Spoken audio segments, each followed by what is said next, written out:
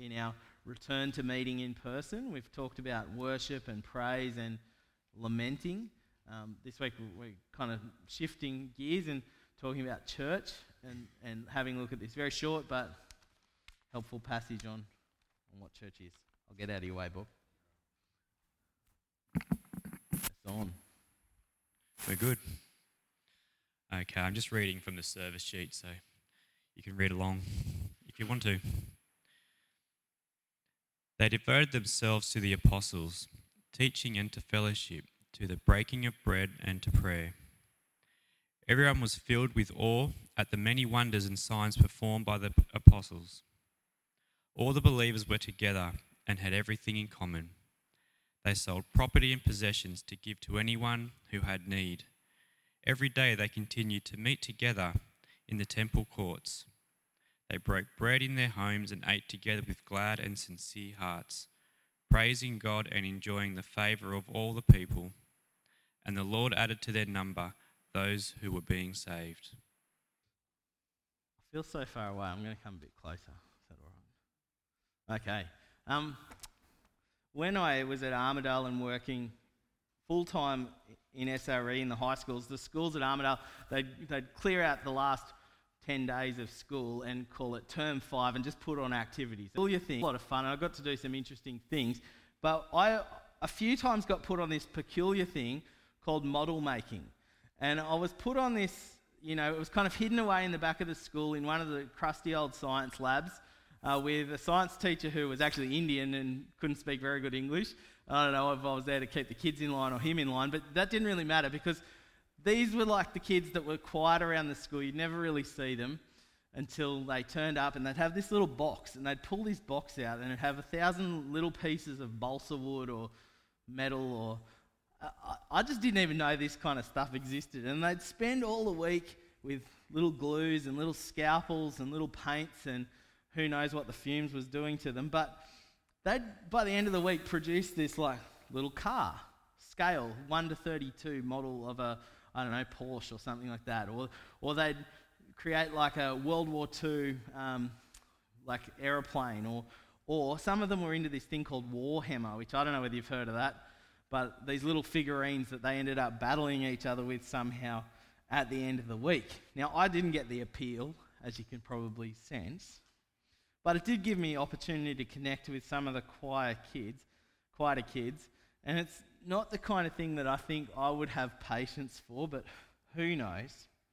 But what it reminded me of was that having a model of something actually helps you to appreciate it, helps you to better appreciate what it is. For these kids, they could probably never, they were making things that there's only like a few of in museums around the world, or a car that they probably won't ever be able to afford, and things like that. But having the model of it kind of gives you, something to reflect on, or something to find the beauty of that thing in the model given to you. Now, in a loose way, this passage does that, I think. This passage in the book of Acts, it isn't one with a whole lot of instruction. It's really just a description. It doesn't tell us exactly what to do. And speaking on the topic of church is actually a really tricky thing. I kind of zigged and zagged between a whole bunch of verses. And really, when you do a study of this in the Bible, the word church is used in so many different ways that it's not always clear what it's talking about. There's several metaphors that actually clarify. So sometimes we talk about the family of God, we're brothers and sisters in Christ, that kind of idea. Sometimes the New Testament talks about the church being the new Israel, the new people of the covenant. Sometimes we're talked about as the bride of Christ, and Jesus is the bridegroom, and the wedding of the lamb, and it gets complicated, doesn't it? Or we're talked of as the body of Christ, that he's the head and that we are the body, and it helps us to understand serving. And if you think about all those metaphors, they're things that exist as ongoing entities. Like the body of Christ doesn't cease to be the body of Christ at 10 o'clock when everyone goes home. It's an ongoing thing throughout the week, every kind of, 24/7 kind of thing. But then there's definite times when the Bible talks about the church as being a gathering, the gathered people. So you might read in the book of Acts the picture of the church, or the church that met in the house of so-and-so, or they were together on the Lord's Day, because that was commemorating the day of the resurrection. And so you've got all this stuff going on at some time. And so we might do the same thing. We might say, I was at the church this morning. I was at church this morning. Where were you? I was at church. Just as much as you might say, look, when I moved to Evans Head, the church family really took me in. And you've used it in two different ways, but we understand what it means. Now, when you really get into the theology of it, you can talk about a thing called the visible church, like who we see, and then the invisible church, who are really the believers. And I'm not even going to go close to that today. But I kind of think of these verses in Acts as kind of low-hanging fruit, something that's really easy for us to look upon and relate to and reflect on.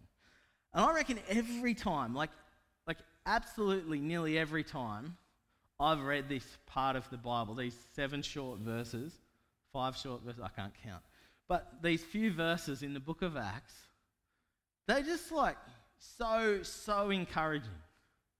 I find these verses such an encouragement in the way that those models kind of give you something to look at and to reflect on and to, kind of even aspire to. And it's kind of the way that these verses paint for us the three-dimensional kind of fruit that is produced as the gospel's being proclaimed. So we've got to remember the context of the book of Acts. And really in that context, you see from the start of chapter 2 of the book of Acts that the Holy Spirit has come to the disciples, to the ones that have been waiting for the outpouring of the Spirit, the power that would empower their preaching and their mission. And Peter's got up and he's just spoken the gospel so clearly. And finally, at the end of all this, I'll just read the couple of verses that precede what Bob read for us. With many other words, Peter warned them and pleaded with them, "Save yourselves from this corrupt generation." Those who accepted his message were baptized, and about 3,000 were added to their number that day. This is a remarkable picture of people coming to faith, people coming to find the hope that you know as Christians. And so what Bob read for us, is a summary of what God sending the Spirit and the preaching of the gospel does. Now, it is an ideal picture. So the fact that it's an ideal picture kind of makes it a little bit tricky, because it doesn't take long to see when you read the book of Acts that they didn't always have favour with the people that were around them, like it says in verse 47. They didn't always enjoy the favour of the people that were around. In fact, persecution breaks out, and the whole thing, this central church meeting, just gets scattered. But, it actually serves to advance the mission. But that's kind of the next stage of this. But for this part, we just got to remember that this is ideal, and it doesn't exactly stay this way. And the other thing that you've got to realise is that the believers didn't always live up to the standard that these passages set. But given that we've been through some pretty significant change for what it looks like to be church, not what it is to be the church, but what it looks like to meet and to gather, and we've had restrictions in our meeting in this season, I just want us to be really clear. I'm hopeful that looking upon this and seeing in our lives that there are a group of people around us that we can commit to, who are committed to the same gospel, and that we would be committed to one another. So a really simple outline for today. I actually even printed an outline underneath the Bible reading. It's basically in 2 points. Verse 42 gives us 4 devotions or commitments that Luke, the author of Acts, tells us about. And then 43 to 47 roughly give us 4 marks or 4 qualities or features of this group of people.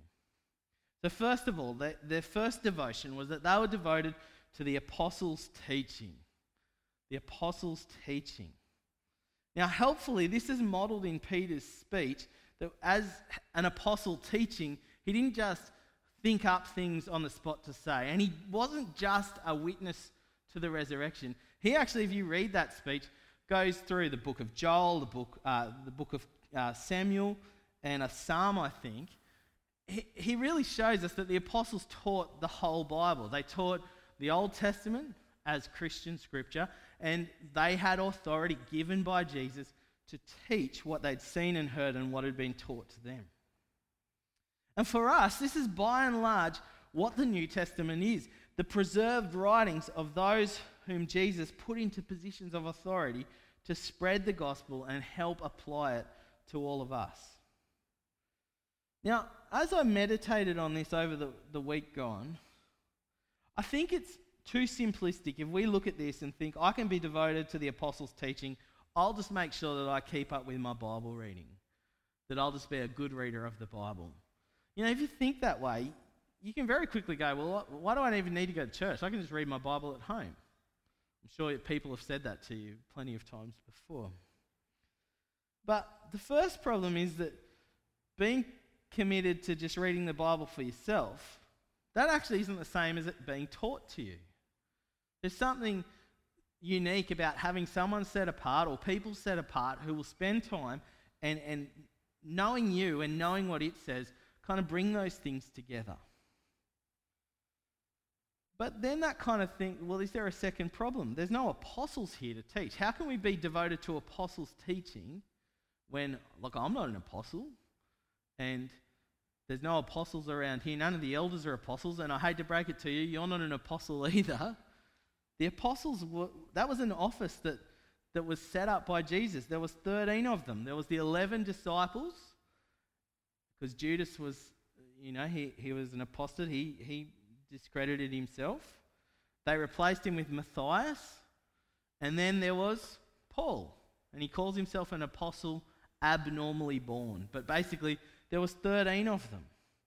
They were the ones that carried the authority. But that's the thing, they're the authors of the New Testament letters, aren't they? That's where we get our teaching from. See, it's not too complicated an issue to resolve. But what is central is that we've got to be devoted to having the Bible taught to us. Having the Bible expounded to us, brought to life, applied into our lives. Now, what about all the Bible teaching that we can hook into, like by looking it up online, by podcasting it here or there? All churches across the world, even if they weren't doing this, over the last few months, they've been doing it now.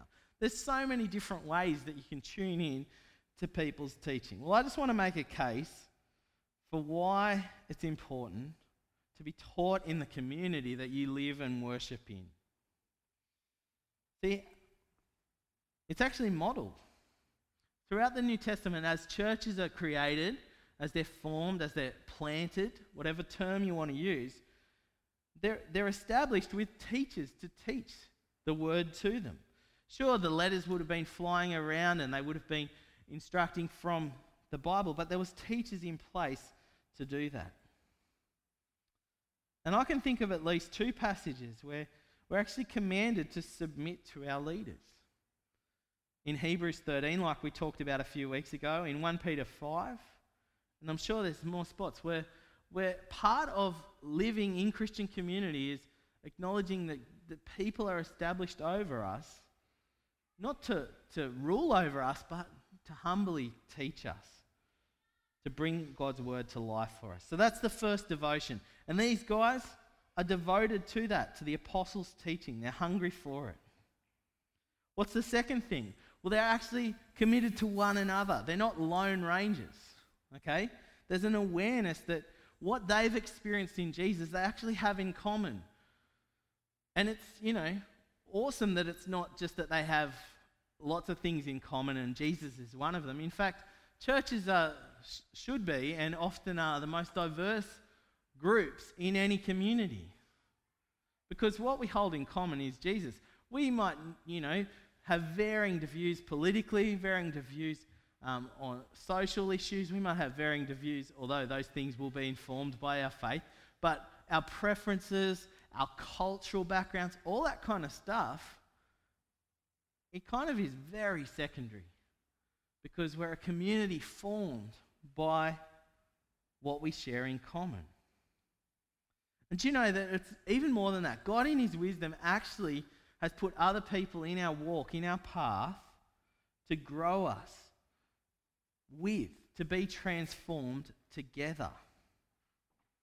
See, our lives are not just walking in the same direction, but they're actually set to be keeping in step with one another. The devotion goes not only to God, but to one another.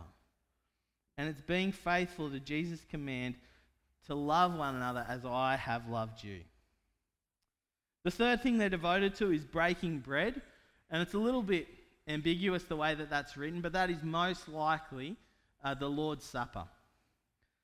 Most likely a reference to the Lord's Supper. And really, if you think about it, coming around the act of communion kept the gospel central to their life because it's where Jesus' death is proclaimed. It's at the center of what they do. I was actually once part of a church where, in the churches of Christ, they actually do that every single week. And it's a really powerful thing to have happen because it keeps the gospel at the center. And then the fourth thing that they're devoted to is to pray. Praying to God, submitting to God by coming to him with their needs, their worries, and presumably doing this together. And really, if you think about prayer as us communing with God, it brings those four things into a complete circle, doesn't it? That God would teach us, as we're devoted to the people that teach us his word, that we would share that life together, that we would keep the gospel central, and that we in turn would commune with God. See, some lists, when you get them in the New Testament, are exhaustive and others aren't. And what I mean by that is that some tell you everything that is true, or list everything that is sinful that they want you to think about, or everything that you should be doing because of this truth. But then there's others lists in the New Testament where they list lots of examples, but really you could keep going with as many examples as you could kind of fit in to the context. Sometimes it's because of the culture that the context is there. Sometimes it's because of the need of that particular church that was being written to. But because it describes to us what they did here, I don't think that this verse is completely exhaustive. I mean, presumably the first church that met did more than just these things. I mean, presumably someone cleaned up and someone welcomed people in and someone cooked the food and all that kind of stuff. But what is really clear about this verse is that this is where their devotion laid. This is what they were devoted to. It makes it a pretty clear list of where a church collectively puts their focus, their time, and their energy. So the group of believers born out of the coming of the Spirit and the preaching of the gospel, they were committed to being taught. They were committed to praying with one another, for one another, together. They were committed to celebrating the gospel and committed to the other people that they were doing that with. Wholehearted commitment. So, let's turn the mirror. How about you? How about me? How about us? Just think, before March, back then, when we knew a kind of normal, were those your commitments then? Could you say that you were devoted? And the way I defined that before, focus, time, and energy. What about, how is having the opportunity for these kind of devotions to be taken away to some extent revealed how devoted you were or weren't in those things?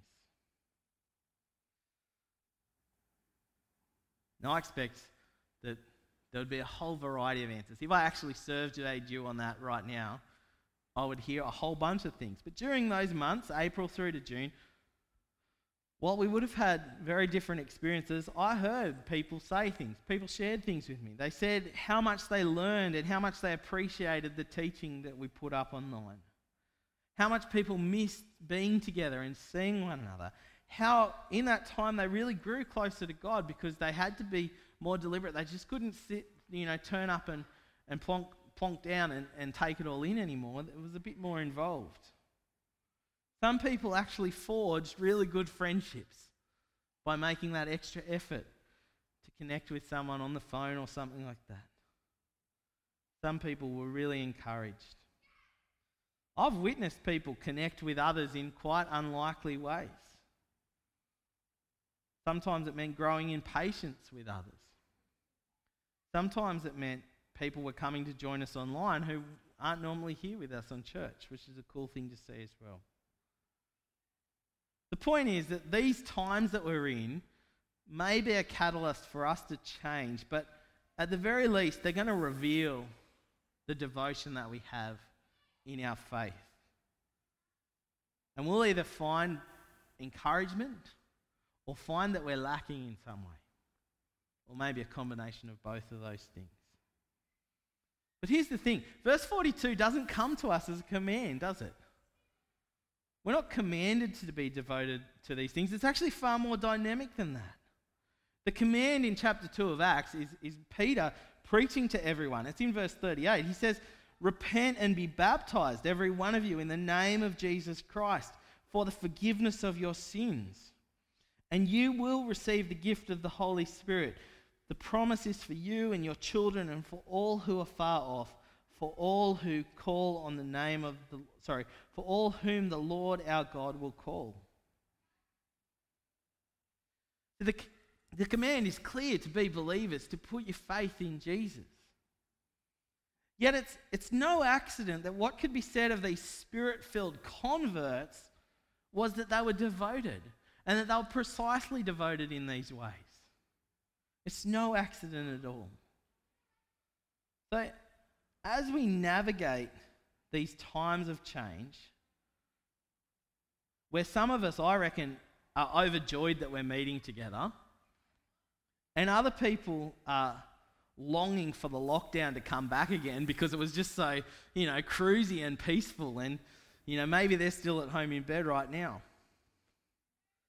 And still others of us are going to be longing in our hearts for the days before any of this went on, where we could just fill the hall up and have the kids run around and stick here for a couple of hours and keep drinking coffee with each other and all that kind of stuff.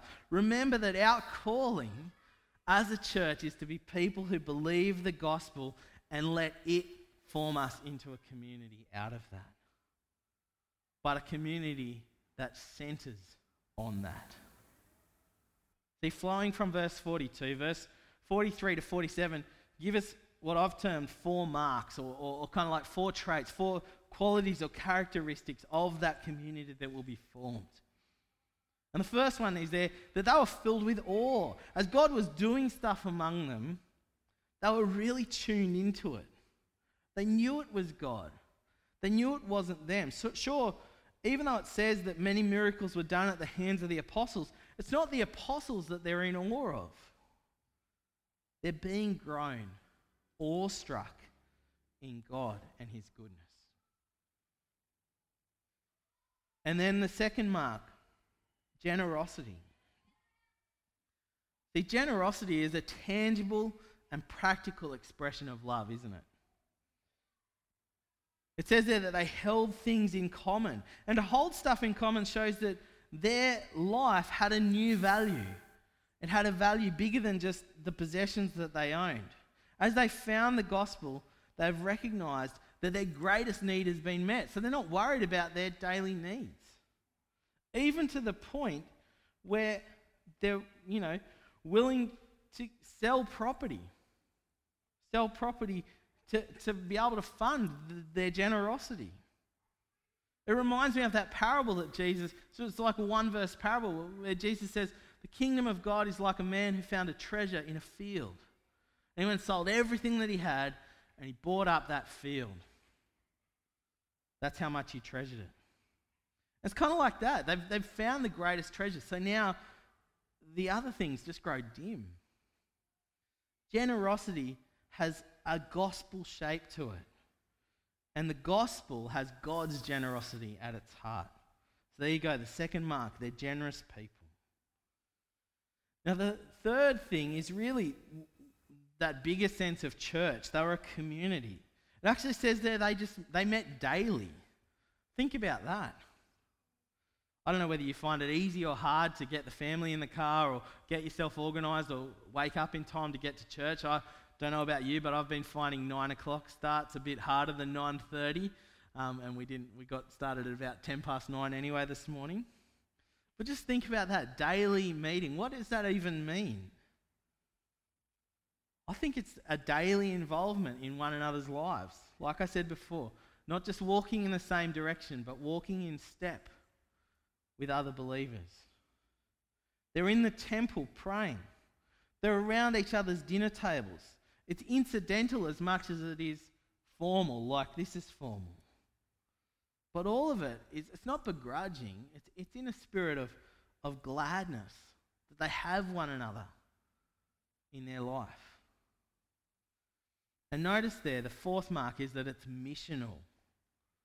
They see the favour of all the people. God is daily adding to their number.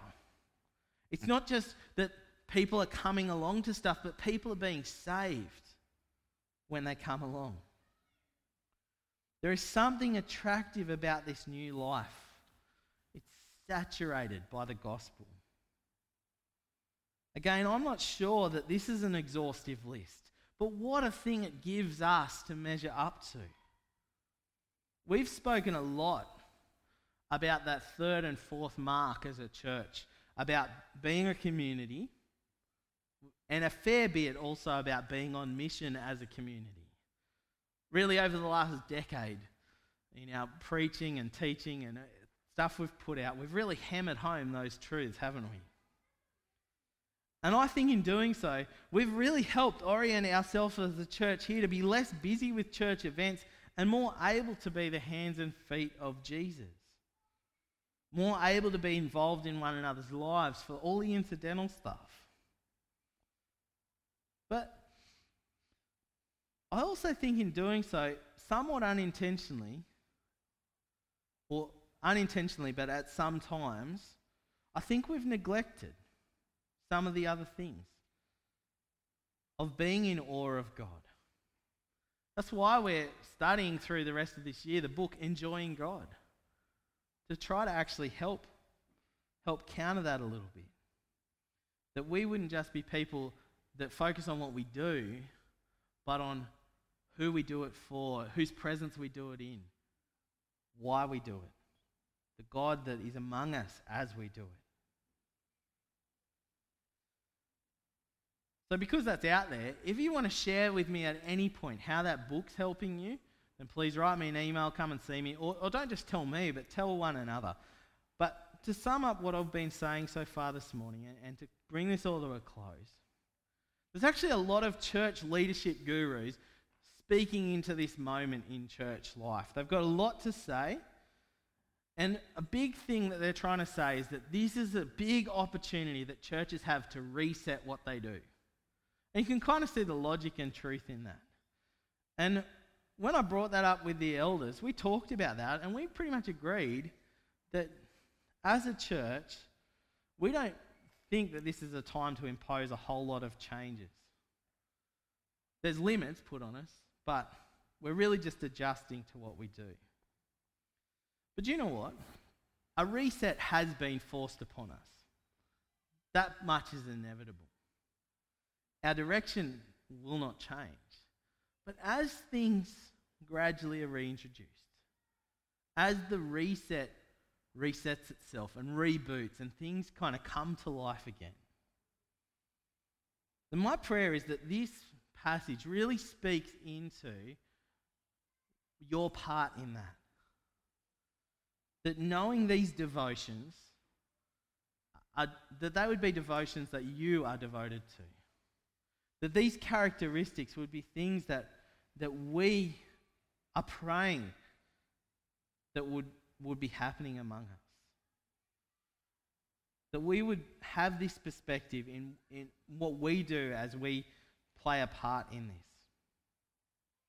Because it would be very simple, wouldn't it, to just kind of turn up and go, oh, is this all that we can do now? Just call me up when we can get the band back together and get a big crowd of people here. I'll start coming back to church then. So it wouldn't be that hard for any of us to think that. And look, sadly, I'm sure there are people that will have that attitude. And they might sit and endure, or they might just stay away for that very reason. But I tell you what, church fundamentally is not about you. It's not about me. It's about these things.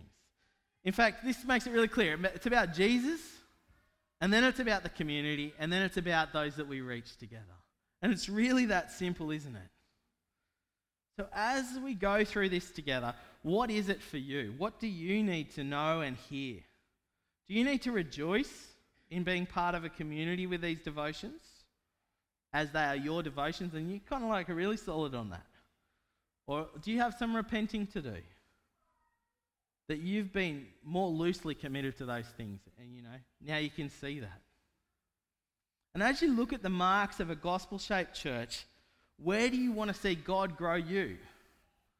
Is it in hospitality? Having people around? Making them welcome? Is it in your generosity? Is it in your commitment to other people? Making that effort to follow up that email or phone call or things like that? Or is it just to be more aware of God and spend more time, devote more time to just enjoying Him? See, our context is different to these first believers.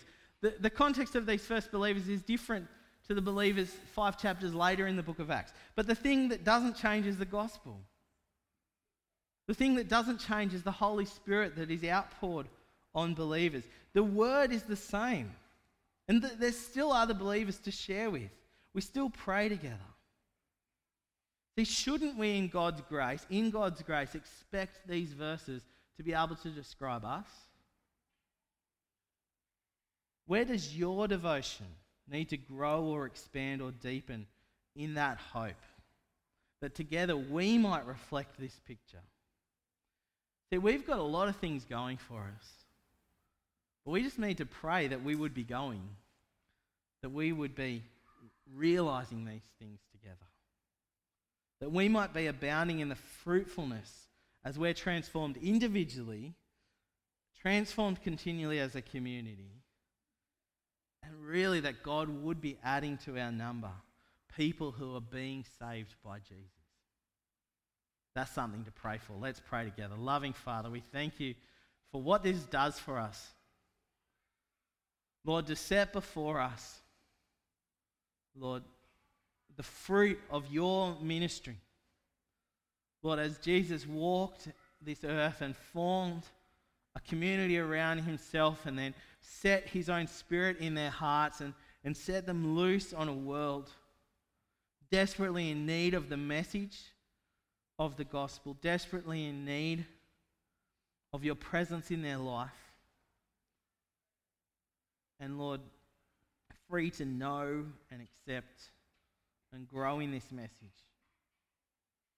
Lord, we thank you that it's recorded here for us. And Lord, we do pray that in your grace, that these verses would describe us. Lord, that for all that is going for us, Lord, that you would be the strong engine driving us along. Lord, that we would see people bearing fruit, bearing your likeness, maturity in Christ. And Lord, that you would be adding to our number people who were lost and people who are now found in you. Lord, we prayed in Jesus' mighty name. Amen.